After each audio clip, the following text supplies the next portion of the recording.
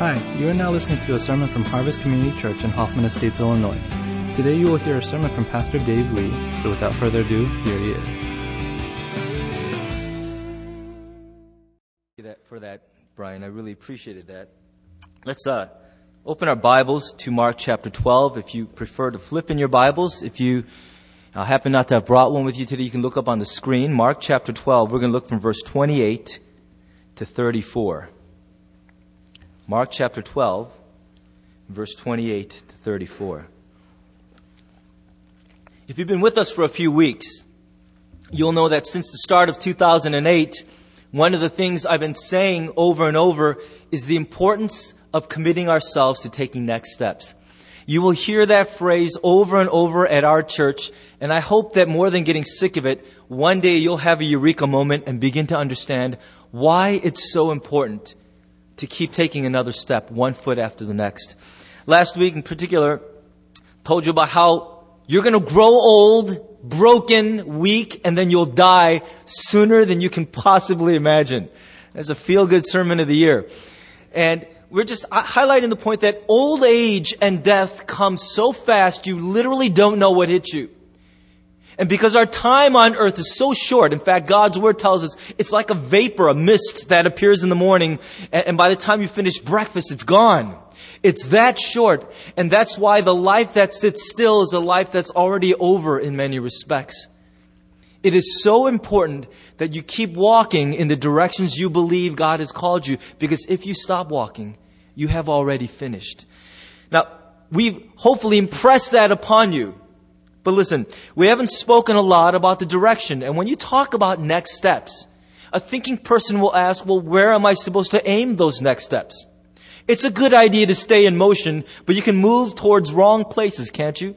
And so we want to think in terms at our church over the next few months, weeks or months, about where we're aiming those next steps. And there's a million ways you can answer the question, where am I supposed to go from here? What am I supposed to be aiming my energies at?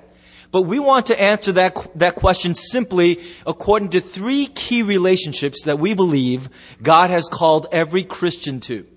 And I think that helps us. You can be overwhelmed with the burden, the responsibility of following Christ. But really it boils down to three key relationships. The first is the one you have with your God and Savior.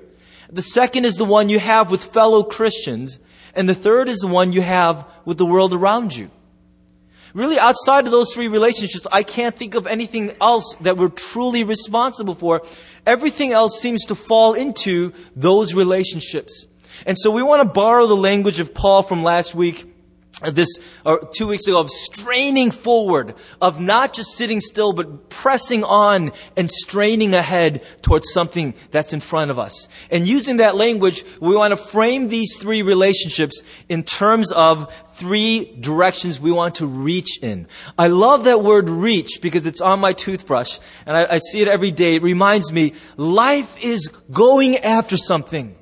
If you want it, you have to start making some moves to go towards it. It isn't as if things just get downloaded into our lives while we sit passively. Every good thing God has in store for us is gotten ultimately through a partnership between His grace and our obedience, isn't it? And so if you guys can pull up that slide, I want to just show you something I hope you get used to seeing a lot at our church. And that is reaching up in our relationship with God, and reaching across in our relationship with our fellow Christians, and reaching out in service and love to the world around us. Very soon, when we get some of the technical glitches out of the way at our printers, we're going to see those on nylon banners. Yet again, another set of banners. But this time, I hope you'll understand, this is meant to help you understand where all of your energies as a Christian are to be aimed. They're to be aimed in these three directions as you reach into and after those key relationships in your life. And so the first one that we're going to look at is reaching up in our vertical relationship with God. Now you can shut off that slide and let's look at Mark chapter 12, verses 28 to 34. By the way, I totally appreciated our praise team this morning. Did you guys really appreciate them? I love our praise team. And I don't know how they get their hands and fingers to work in cold weather like this. I'm having a hard time moving my pages around up here. If you're really cold, shuffle a little closer to the person sitting next to you. This week, I'll give you permission to do that little bit of shadiness there. Mark chapter 12, verse 28 to 34, really speak to the importance of this vertical relationship we have with our God. Listen to what it says. And one of the scribes came up and heard them disputing with one another, and seeing that he answered them well, asked him, which commandment is the most important of all?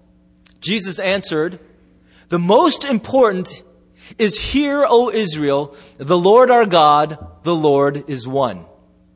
And you shall love the Lord your God with all your heart and with all your soul and with all your mind and with all your strength. The second is this, you shall love your neighbor as yourself. There is no other commandment greater than these. And the scribe said to him, you are right, teacher. You have truly said that he is one, and there is no other besides him. And to love him with all the heart and with all the understanding and with all the strength, and to love one's neighbor as oneself is much more than all whole burnt offerings and sacrifices. And when Jesus saw that he answered wisely, he said to him, you are not far from the kingdom of God. And after that, no one dared to ask him any more questions. I wish I could give a whole sermon on that last line there. After that, no one dared to ask. There's some incredible psychology wrapped up in that last sentence there. But I want you to notice what Jesus says. This is a fascinating exchange Jesus has with somebody. You know, the scene that this scribe walked into, which prompted the question, was that Jesus was doing a little bit of sparring with some of the religious leaders of his day. And they were throwing all these questions at him, and there was a sense that, wow, they're impressed that this guy gives some pretty good answers. Have you ever walked into a conversation like that where it sounded like some guy was holding court and everyone seemed to be paying rapt attention to what he was saying, and when you listened, the guy was pretty smart, or the lady she just had answers, and you felt people were drawn to the truth.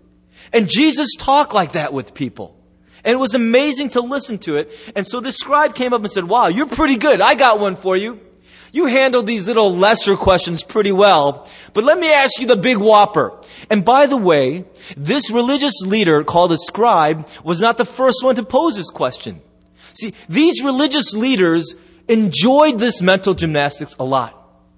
They had actually made something of a game out of the faith. And for them, it was all about figuring out great answers to great questions. This is what they delighted in. So they would sit around in coffee shops, or I don't know what they drank back then, some kind of black tea, and they would sit around and they just duke it out all day long. And you know how, you've probably seen some of this. People sharing and talking, and they really didn't want answers. They just wanted a platform where they could show everyone else how clever and smart they are. I sometimes get that feeling listening to talk radio, listening to political radio, and just thinking, you really don't care about anything. You just love showing how clever you can be. And that's really what this question was about for a lot of people. And he intended to stump Jesus with the one eternal, almost unanswerable question. See, here's why it was so hard to answer. The teachers of Israel believed that there were 613 distinct commandments in the Mosaic Law. 365 of them were thou shalt nots, and 248 of them were thou shalts. So the negative commands seemed to totally outweigh the positive ones, and they loved slicing and dicing these in every possible way. How do you pick one out of 613 that's meaningful to everyone who hears it? And this was a test of genius and creativity. Well, Jesus answers, and he actually answers in a very typical way. He says, oh, you want the greatest commandment? It's this one. And he quotes Deuteronomy 6:4. Hear, O Israel, the Lord your God, our God, the Lord is one. Now that's a little saying that the Jews called the Shema. Shema being the Hebrew word for hear, which is the first word of that verse. It was a very key verse for Jews because every faithful Jew, every morning and every evening, would recite this as a prayer. Much in the same way that you might hear Muslims say that there is only one God, Allah, and Muhammad is his prophet.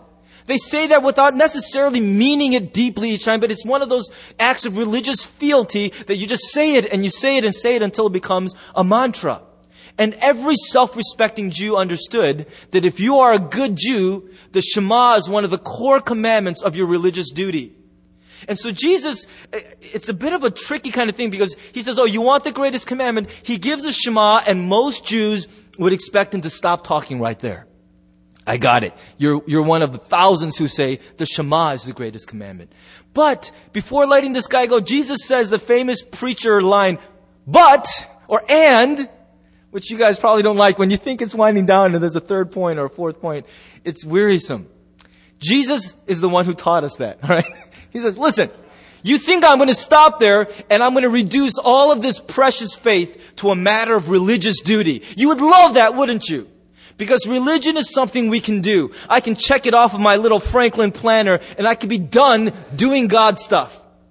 But I'm not going to make it so simple for you, because at the heart of the matter is not simply that there is one God, which is true, or that He is our God, which is also preciously true. But that this one God who is our God produces in everyone who's paying attention the natural response of loving Him. Who are we that this one true God should make Himself our God? It's not like we made Him our God by appropriating Him. He made Himself our God by reaching down and out to us. And it's an amazing truth to consider that God so loved us that He made us His people and He became our God. And if you understand that, the obvious great command is love this God with everything that is in you. Love this God with everything that you've got. And in case you missed the point, Jesus lays out very comprehensively, love Him with your whole heart, with your whole soul, with your whole mind, and with your whole strength. Everything that is available to you, employ it in the quest of loving this God, who is the one true God and who has made Himself our God. And then, being the first and greatest preacher, Jesus also says to them, and by the way, I got one extra bonus point for you. You asked for the greatest command, but I can't say that without giving the second command. Because they are so rooted together, you cannot separate these concepts in the mind of God. If you love God, then you will love people. Because this God desperately loves people. And so He gives them the two greatest commands. And I wonder, if you have the opportunity to answer this question for an inquiring spiritual seeker, some person who's not that well-churched or not that religious comes up to you and says, look, I'm a straight shooter. I'm a get-it-done kind of guy. So don't waste my time with all this other little fluffy stuff. Just tell me, what is the most important thing I'm supposed to do as a Christian? What is it? I only got time and energy and money for one thing. What am I supposed to do? I wonder how we would be tempted to answer that question. It would make for a very interesting Saturday afternoon's reflection. What do I think is the most important thing God wants? Now, do you realize that when you talk about commands in plural form as general things, you're in the realm of authority and tasks and things like that? But when you talk about what is the greatest command, that's a way of saying not what do you want me to do, but what is most important to you. It's something like the deathbed last will and testament of a dying parent to their children. The way of saying, you know what, I've got a few breaths left in me. Let me tell you something I want from your life. Not because I want to control what you do, but because I want you to know what's important to me. I want you to know what really matters and what's most desperately on my heart, because these may be the last chances I have to encapsulate it this way for you. Do you understand the heart of it? If you understand what God most wants, it's probably explained by the way you live with Him. Your life is probably already a walking testimony of what is most important to God in your mind. So what would you say? Isn't it striking that the verb God uses is love? That's a very strange choice when most of us think of God as the cosmic boss of the universe.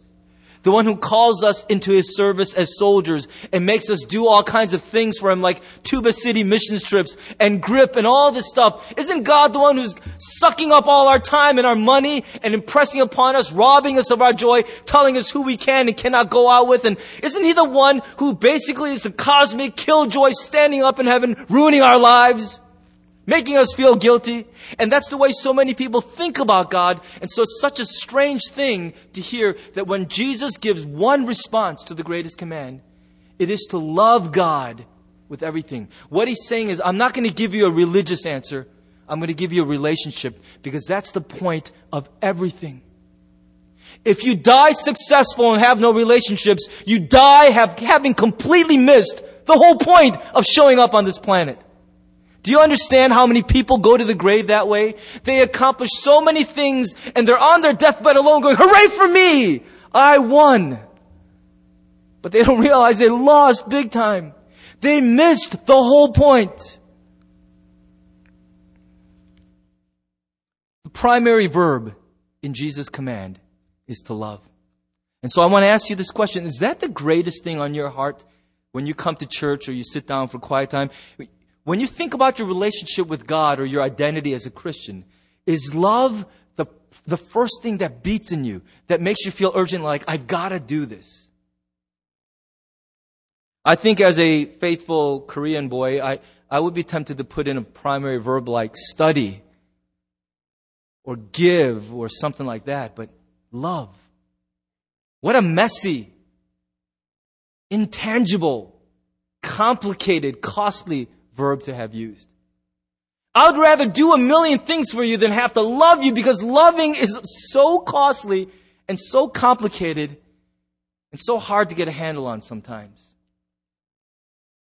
Don't you see a lot of people feed and clothe their children, but some of them never really learn what it is to love a child, really love a child. So we raise them like pets. But we don't know how to love. Love is not easy, but it's the thing that God commands of us. So how do you love an invisible God? I mean, think about that for a second. Let me not do all the time. Think about, how do you love a God you can't see? How do you even command something like that? Love me! All right? How do I begin? How many of you guys want to love God, but it gets hard sometimes? You want to, but you don't know how. Jesus gives us some clues in this greatest command, doesn't He? He says, let me tell you one way. Love Him with your whole heart and soul. You know what that's getting after? That's getting after emotional love. And if you think about love as a tripod, think about anyone you love on this earth, you'll see that this tripod applies. There are 3 legs to love. There is the emotions, there are the thoughts, and there are the deeds that are wrapped up in love. In order to love you, I've got to feel something for you, I've got to think something about you, and I've got to do something for and with you. Apart from those things, I can't really stand that thing up. Do you understand? I mean, you would never set your camera on a monopod or bipod. You have to have that third leg. It's got to stand stable. You can't have love without these things. And so He says, and this is a strange thing for God to lead with, because it runs counter to my intuitive sense of who God is. The first thing God wants is our emotional connection with Him.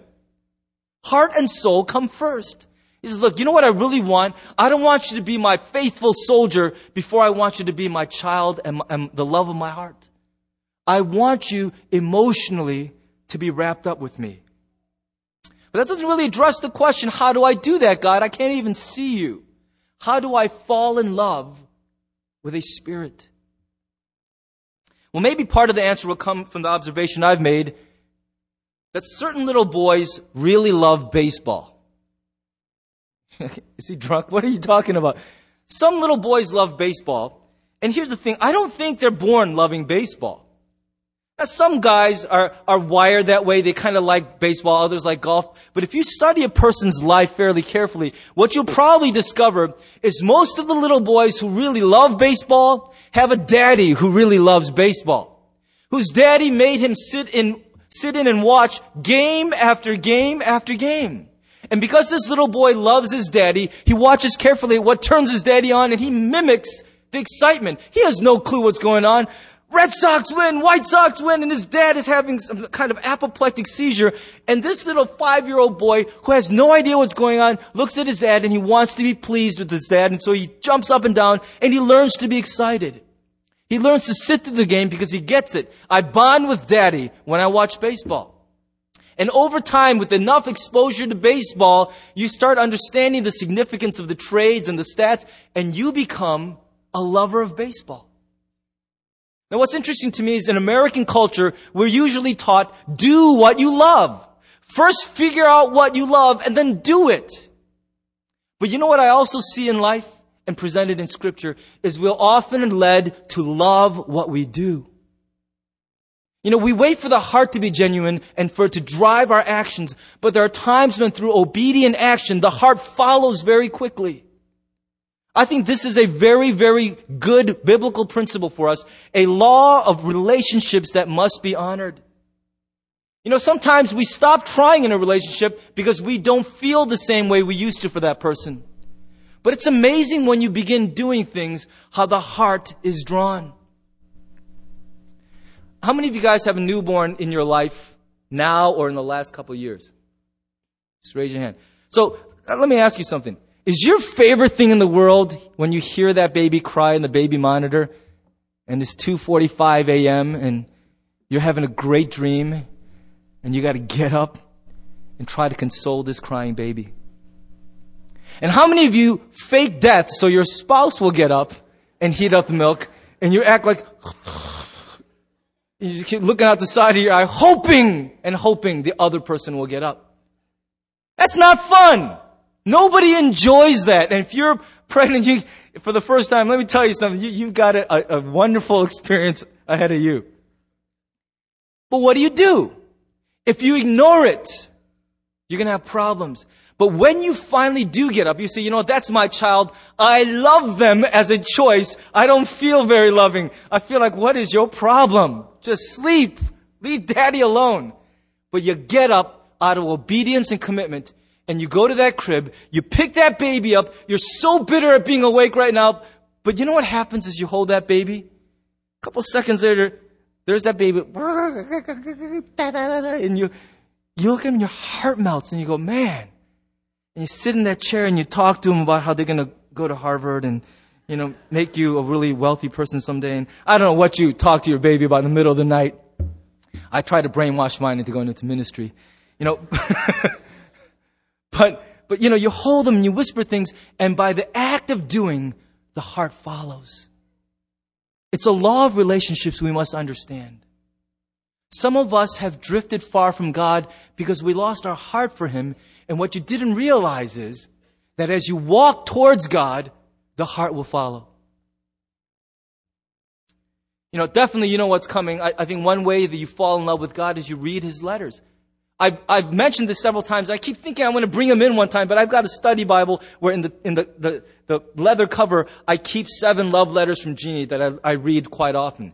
And why do I read those letters? I mean, she's right there. I can call home and go, talk to me. Say something loving. I get it in real time. Why am I reading the letters? Because the letters speak to me. You know, we don't live in a culture of letters anymore. We live in a culture of verbal diarrhea, dumping, downloading, whatever's in my waiting room, just without any processing. Letters are patiently thought out expressions of what's really inside of our hearts. Do you see that? God wrote a letter. He didn't IM us. He didn't just give us some stupid little thing that was on His mind at that moment. He gave us something where the words were carefully chosen. And they are fully reflecting who He is and what He feels about us. And we need to read that letter from God on a regular basis and let it speak to us. I was thinking we ought to look at pictures. How many of you guys really are into taking pictures and you have photo albums and stuff like that? Anybody like that? Anybody? How many of you guys can't stand people like that? What's the point? Why do we always stay cheese? You know why we take pictures? To remember. And what's sad is a lot of people collect pictures and never look at them. That's why I love this thing my wife does with scrapbooking. It's interesting enough that it makes me flip through them all the time. My children look at her scrapbooks constantly, and I look over their shoulder and I go, oh, remember when you were so ugly and small and round and pudgy and, we look back at those days fondly. Remember when we lived in that house? Remember that dog we used to have? Remember this? Remember that? And have you noticed, we never take pictures of our bad days. How many of you in your picture album have a picture of the piece of poop that your baby pooped out while you were giving them a bath, and it was a terrible day and you had to clean it all up and disinfect it? How many of you take pictures of stuff like that? Oh, here's the day you came home late from dinner and I'd made your favorite meal and we had a big fight and I cried and we say, here, frown. Who does that? What do you say with every picture? Smile. And we selectively record in our picture albums the pictures that remind us of the goodness of life. And we dwell on them, and if you only look at a family's photo albums, you would think they are the happiest people on God's green earth. Look, you're smiling all the time. You're in great places, partying always. You know why we do it? Because it's helpful to the heart to selectively recollect those things which remind you that God is good and life is good. Now, some of us have a really bad habit. We selectively dwell on all the dark pictures. You're the one who would take pictures. Oh, here's that time I cut my arm open before the stitches and look at my face. See how angry I am? That's what I love staring at. I love looking at the photos of my worst days and remembering and walking down memory lane. No wonder you're miserable. Your photo album sucks. It's filled with every memory that you should be forgetting. And instead of pulling out the good ones, you rehearse all the bad ones. The chronic complainer. The one who can't see any light at the end of the tunnel because they have only pictures of the tunnel in their life. If that's you, you need to change your heart by beginning to reminisce on all the memories God has deposited in your life. Where He showed up. Where He answered the prayers. How many people say, Lord, I'm lonely, give me a spouse. Actually, on second thought, Lord, take them away. What is wrong with us? We have to remember the great days when the prayer was answered, when God was faithful, the longings of our hearts were given. That's how you fall in love emotionally. It's the same way you fall in love with anybody. Dwell on the things that make you want to draw closer. Let me move on. I'm going to speed up a little here. There's also the mind. He said, love God with your whole mind. That's intellectual love. Around my house, you often hear something like this. And Jeannie's so much better at this than I am. She goes, you know what I love about you, Dave? And she fills in the blank with, I give her so much ammunition. There's so many things to love about me. But she'll say stuff like that all the time, and it really builds me up. She goes, you know what I love about you, Dave? You're so good with the kids, or you always try to do the right thing. I never worry that you're going to take a shortcut. You're always trying, and it annoys her sometimes that I'm going overboard with ethical stuff. But she says, you're a decent man, and that makes me happy. And it's so important that she keeps verbalizing those things, even though she's thinking them and feeling them, because when you speak it, you're creating a mental image, a reality of who that person really is. You are saying things that are true of that person, and those statements frame in what you think that person really is. Now, because we're not a perfect family, if you hang around our house a little longer, you also hear stuff like, I can't stand you because you always do, or you never this. Now, that's against the rules in our house, but we break the rules all the time. We're not allowed to use words like always and never, but we always do it, and we never stop. You know why that's not fair? Because nobody always does anything. They might do it a lot, but there's some good in that person. It's not like they never do it. It's just they don't do it as much as I wish they would. And when we start rehearsing those untruths about a person out loud, that also affects our mental picture of who that person is. Truth and falsehood are powerful forces in this universe, and we mismanage them way too much. What you believe about someone and what you rehearse and form in this mental picture, that is a big part of how you will interact with that person in a relationship. And why I'm saying this is some of us have stopped loving God with our minds. We are ignoramuses when it comes to the truths of who God is. If we put a gun to your head, you could not write a 5-page essay describing the character of the God who saved you, who you trust with your future eternity. And that's a dangerous place to be for us. If the one being who we are most responsible for knowing is a mystery to us, where can our lives possibly go from there? What picture must we carry around of God, and how is that affecting the way we relate to God? Part of my counseling is so often telling people, you're wrong about God on that one. I know why you feel that way, but you need to stop saying that because it's just not true of Him. And if you keep saying it, you'll act like it's true, and your relationship with God and your sense of well-being will go right down the toilet. Some people start believing God's unfair to them. God forgot about them. God doesn't love me as much as He loves my brother or my sister. That will never be true of God. But if you start reciting it, it will be true for you. You will start believing it, and it will absolutely affect the way that you relate to God. So how are we supposed to grow in intellectual love for God? How am I supposed to get to know God better? Well, one way is to listen to good teaching. Obviously, you should read the Bible. Okay, I got that out of the way. Read the Bible. But another way is to just listen to good teaching, like you're doing right now. And you know what? With the gift of the internet and the radio, there is such a wealth of good teaching out there. And do you realize that if I didn't take advantage of those, the only sermons that I would hear in my life are the ones coming out of my own pie hole? That's pretty annoying. Okay? I need to hear others preach to me. And so I seek it out on the internet and podcasts. I read blogs, and I listen to things that nourish my soul. And I love hearing something true about God because it keeps building and reinforcing the right mental picture of who this God is. Do you know how many people are in despair and confusion today because they have wrong thinking about God that never got corrected, and they're miserable for it? They're losing their friendships. They're losing their joy, their health, because they have a wrong idea about God that cannot be corrected because they're not listening to anything that's true. They're just rehearsing the same lies they're comfortable with over and over, and it explains why their life feels the way it does.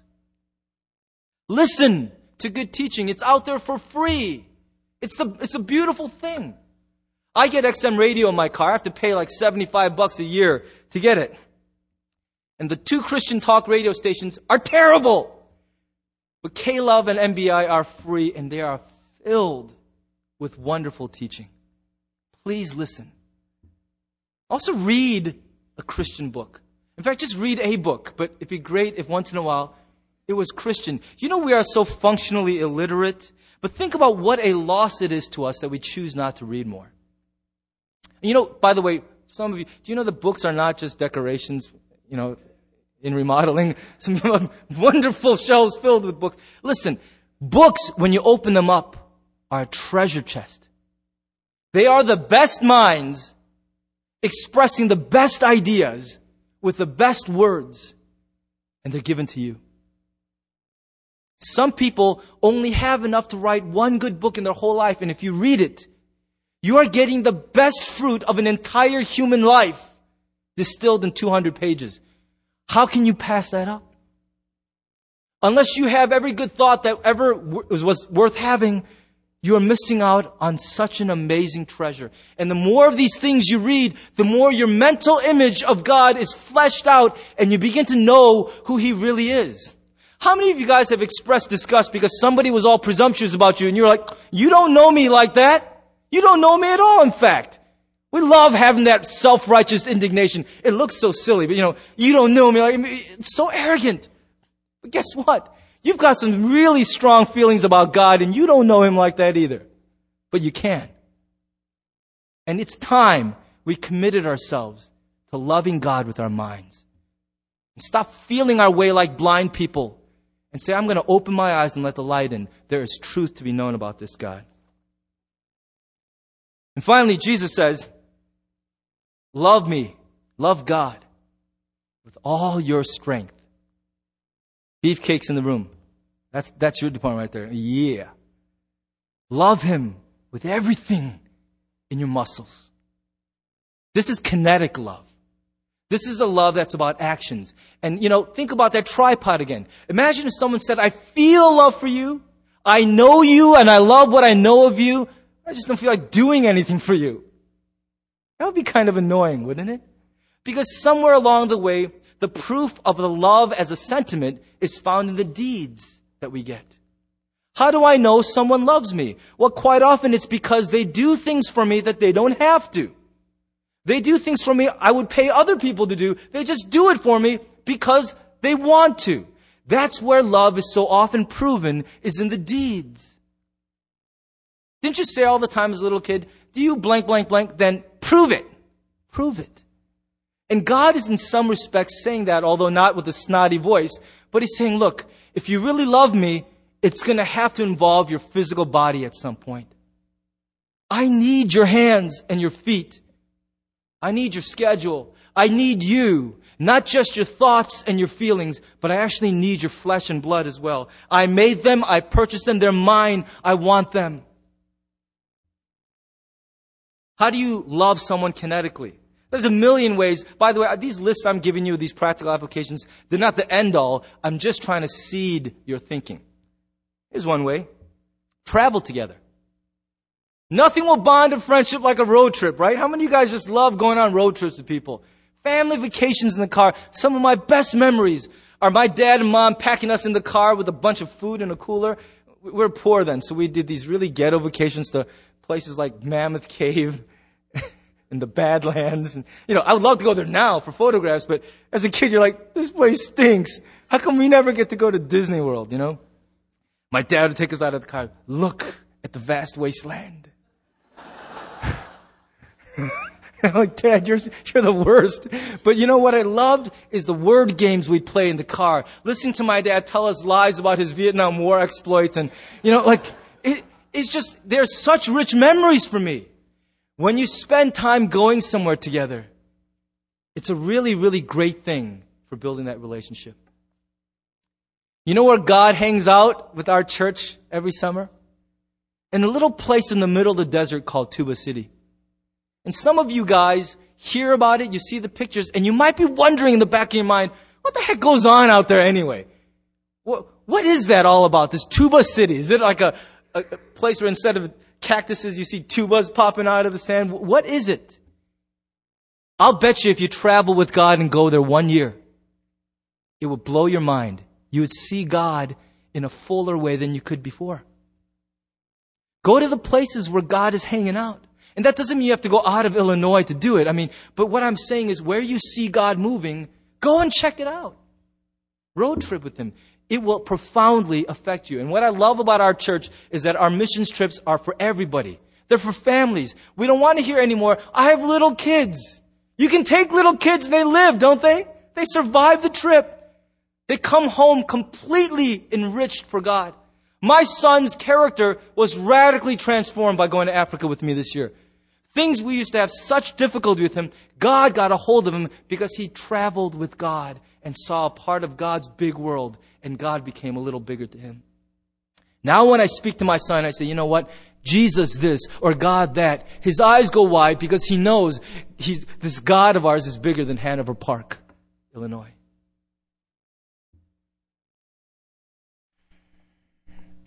Here's another way you can love God kinetically. Just say yes. Say yes. I know that God has been tugging at some of you, and not so gently. He's been tugging at some of you through the annoying voice of some other leader at this church. We really need you. We're asking you to commit to something.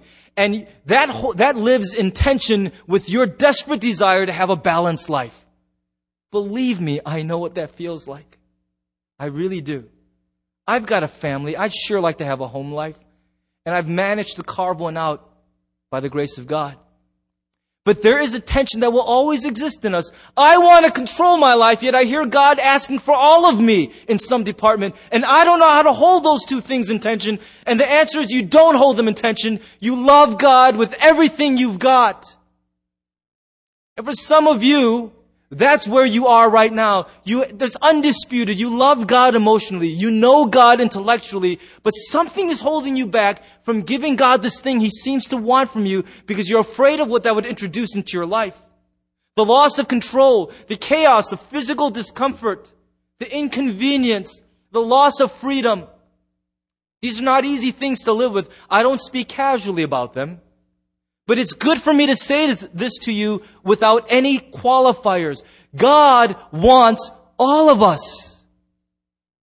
And there has to be an element in our Christian followership that says at some point in my life, I gave God everything.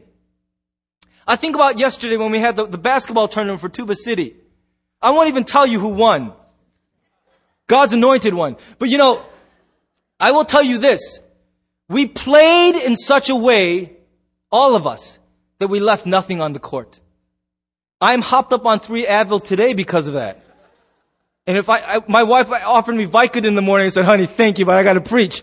But you know what? I would have loved to have taken something with narcotics because I am in serious, serious pain.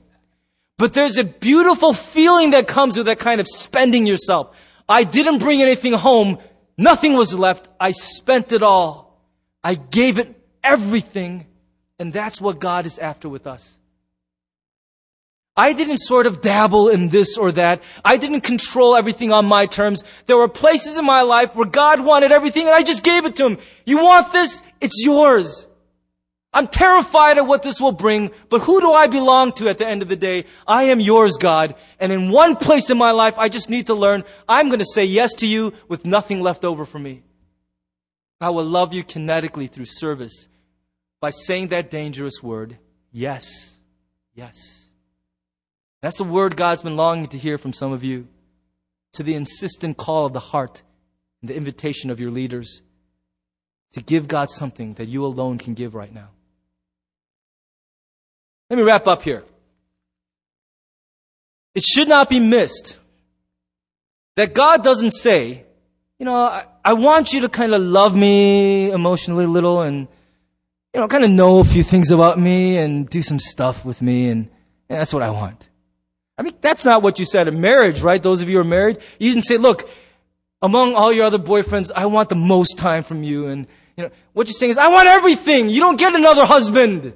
I'm it. I'm sorry, but I'm it. This is what you get forever. And I want this to be exclusive. Listen to the word that's repeated. With all your heart, with all your soul, with all of your mind and all your strength, so that nothing is left over for anyone. This is the invitation to every Christian. God is asking for all of you. Everything you've got. Because He knows in the end it doesn't benefit Him as much as it benefits you. To be oriented with God relationally on those terms brings life to you. And because He cares about you, He will not lower that bar for you. And this is the next step for us. I'm asking you lovingly, I'm challenging you with everything in my pastoral heart. Do not walk away from this message with some lame, safe, acceptable next step like, fine, I'll buy a Bible tomorrow. That's not, other texts talk about that. This text is not about some tentative little baby step dipping your toe into the pool. This is about saying, in one place in my life, I want to experience that all of me love for God. And some of you, you're okay in the emotional department and you know God, but you need to act for Him. Others of you do so much, you know so much, but you feel nothing in here. And maybe some of you are busy doing and you feel great, but you don't know why you're doing any of it. You're clueless. Wherever your tripod has the shorter leg, that's the place I believe God is saying to you, try something as a next step that represents a huge plunge of faith. An all-in, everything I've got expression of love to this God. And I'm not going to give you any more suggestions about what that is. I believe the Holy Spirit will tell you if you really listen. But I believe that's what God is asking of each Christian in this room today. Love me in some part of your life with everything you've got. Now that's hard. That's messy. It's not as easy as religion. But that's God's answer. It's the one we're meant to live with. And if we respond to Him, you will find that in that messy, complicated, expensive answer, you'll find your greatest joy and you'll find your true life. There's a reason it says at the end, nobody dared ask Him any more questions. Because every time this dude opens his mouth, Life gets more complicated in some ways. I just want religion. Leave me alone with that. I want to be comfortable where I am in my spiritual journey. I've got everything tidied away. No one can ask more of me than I'm willing to give. I'm okay with this. I go to my small group. I come to church. I've got it all squared away. Don't bother me. I'm religious. What else do you want? And Jesus says, no, listen to my voice. I want all of you. That place of comfort and safety you've settled in, where you've defined the terms and trained everyone around you. Don't ask, don't come, don't chase. Leave me alone. And this God of yours says, no, I will not let you settle in that place, because that's a dry and barren land. I call you out and tell you without any ambiguity, what I want, your God says, is all of you. And He will not give you peace if you try to settle and pitch your tents in that place of safety and control and half-hearted love for Him. He will not let you have peace in that place. It is not good for you to settle there. And I don't say that out of a vengeful spirit. I'm certainly not trying to manipulate a bigger workforce or more offering. I'm not that complicated of a person. I'm an idiot. All I'm saying is, look, I just know this about God. He loves you. He wants all of you. And if you give it to Him, you'll find yourself. You'll have peace. And this place you're trying to be is no place to be. If that speaks to you, listen to the voice of God. He wants all of you. This is what we're reaching up to, straining after is, God, I want to love you with more of me, because you deserve that and you're worthy of it. Amen? Let's love God with everything. If that could be said of our church, I would die so happy that we loved God with everything that we had. Let's pray together.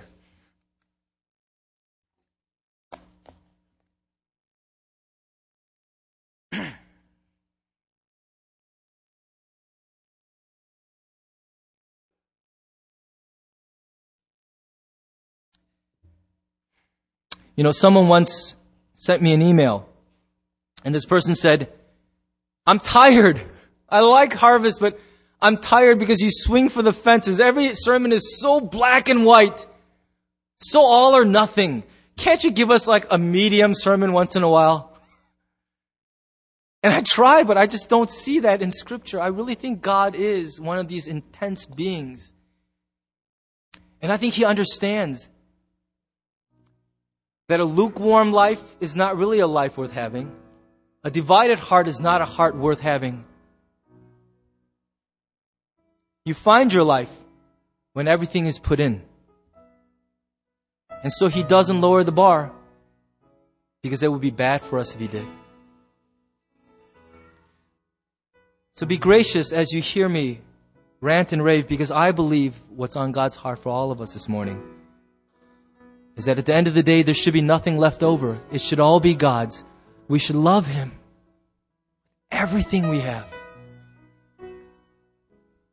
And I want you to think about your own love tripod in your life, and which leg needs a little extending. That's the area where I believe God is calling you to an all-in expression of love for Him. It's going to take guts.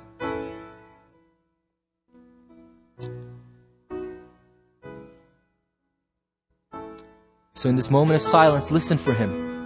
Just listen.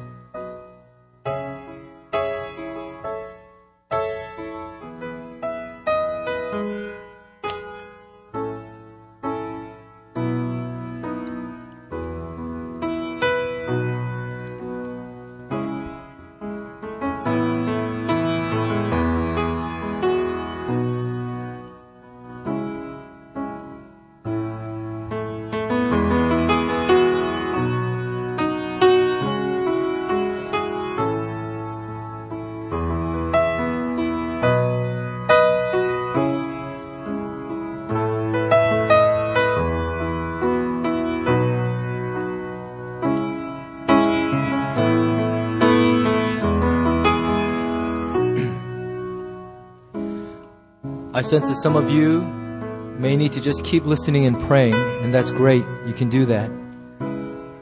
For others who are ready, I would ask if you would just look up and rise to your feet, and let's sing this last song as an act of worship to God together.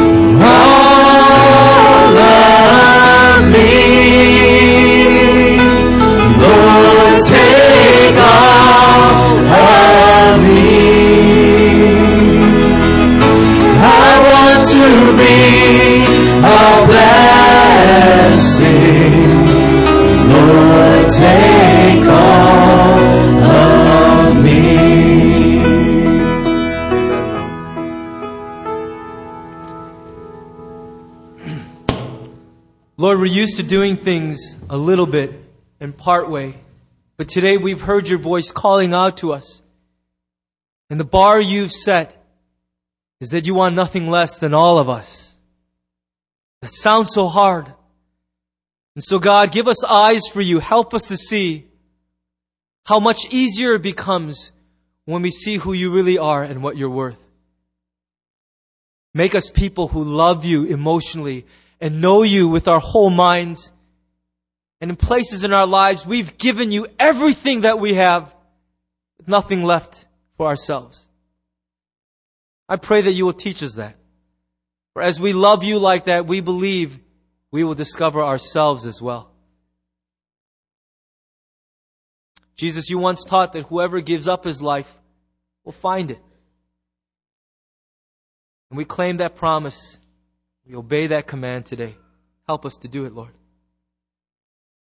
It may be said of each one of us at the end of everything that one thing we did was press on and strain ahead and reach forward to a greater relationship with you, with our fellow believers, with the world around us.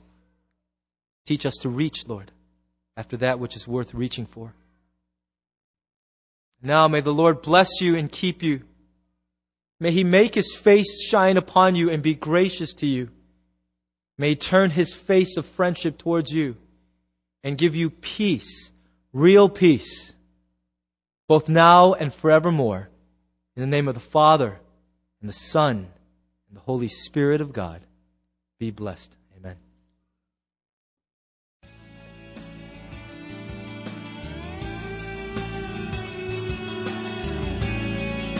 Thanks for listening to the sermon from Harvest Community Church.